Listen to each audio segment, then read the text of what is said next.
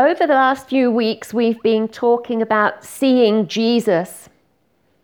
And we know that we don't see him with our physical eyes. We see him with the eyes of our hearts, as he is revealed to us through his word and his spirit.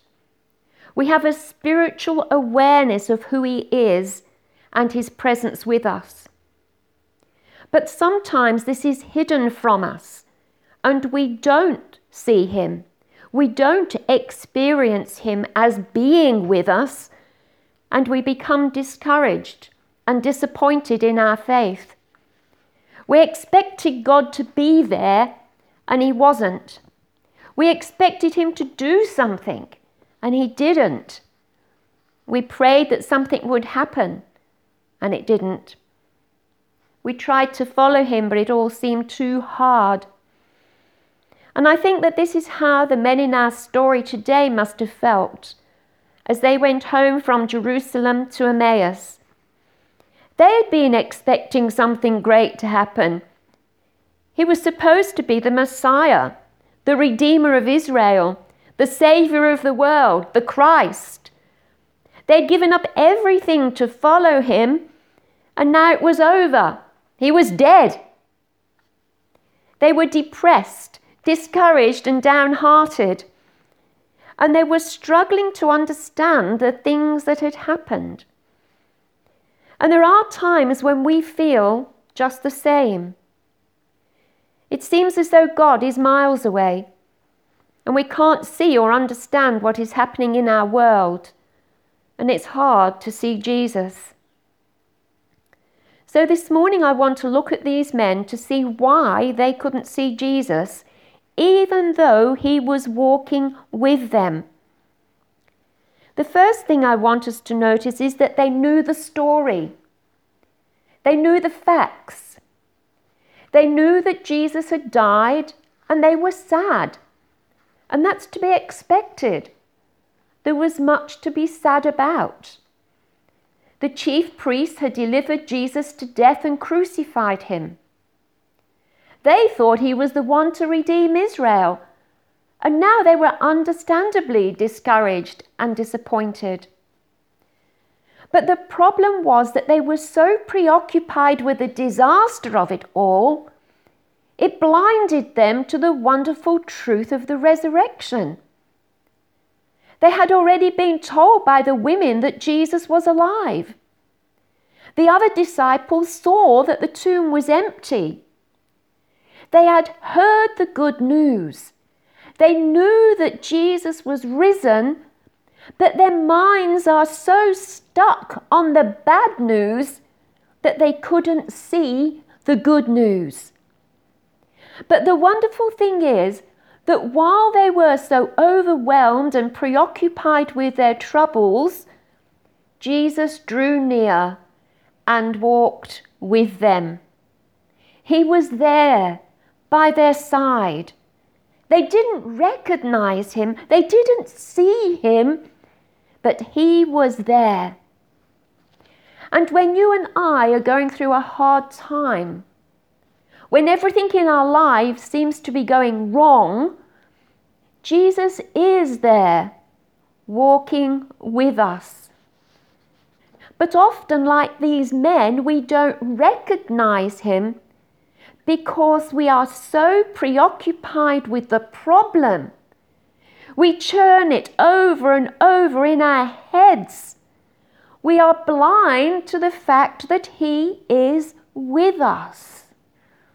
And I want to remind you this morning that whether you see him or not, Jesus is walking with you. He will never leave you or forsake you. He is there. But when we are taken up with the problems, we don't lift up our hearts. We don't lift up our heads. We don't lift up our eyes to see him. Jesus was there. And the first thing he said to them is, what kind of conversation is that you have with one another? Verse 17. What kind of conversation? Not what are you talking about, but what kind of conversation are you having? And that's a really important question when you're in a hard place. What kind of conversation are you having? Not just with others, but with yourself. How are you talking to yourself about this situation? Are you focused on the bad news, the hard, negative things that are happening in your world? Do you keep telling yourself over and over again how bad it all is?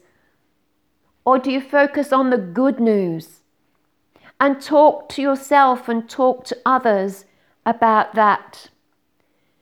Reminding yourself that there is hope. There is a silver lining. There is a God who cares. There is a resurrection.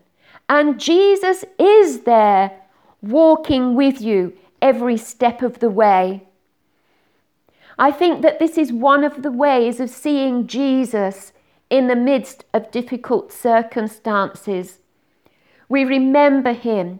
We remember his word. We direct our minds to his power, his goodness, his grace. We lift up our eyes to see Jesus and fix our eyes on him by faith. But sometimes it seems that our eyes are restrained so that we do not see him. That's what happened to these men in verse 16. It says their eyes were restrained. And yes, this can be because of they're overwhelmed by the bad news, blinded by grief, distracted from our usual pattern of prayer and Bible reading. But sometimes it's as if God has hidden his face from us. Our eyes are restrained and we don't see him there with us. The Old Testament speaks of God hiding his face. And I think that God sometimes does that. But when he does it for a reason. When God is talking about his relationship with Hezekiah in 2 Chronicles 32 verse 31, it says, God withdrew from him in order to test him, that he might know all that was in his heart. And this is not an easy test, to keep pressing on when God seems far away, to let God deal with our hearts, to test our hearts. But God is looking for a heart that will press on to seek him through all the pain and difficulty. A heart that longs for him above everything else.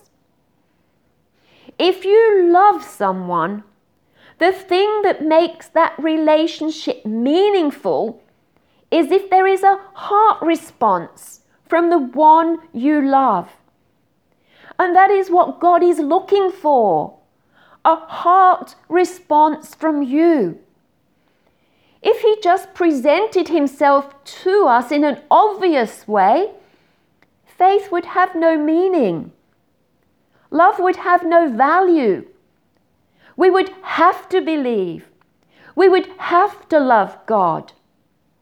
But he wants us to be actively involved in our relationship with him. So sometimes he hides his face to encourage us to seek him, to call us to seek him, to find him, to see him, to express a desire to be with him. It's a heart response God is looking for. But these men were slow in heart to believe what Jesus said, verse 25. And sometimes we are slow in heart to believe. But something was happening to these men as Jesus spoke with them along the way. They didn't realize it at the time, but later they testified that as he expounded the scriptures to them, their hearts burned within them. There is such power in the Word of God expounded to us through the book as we read it, through others who teach and preach it. We may not recognize it at the time. It may seem dull and boring, but as we dig into it, as we listen to it, the Holy Spirit works in our hearts, revealing Jesus to us, giving us a burning desire to seek him, to hunger to know him more and more. The hearts of these men who had been listening to the words spoken by Jesus were compelled to invite him into their house, saying, "Come, abide with us."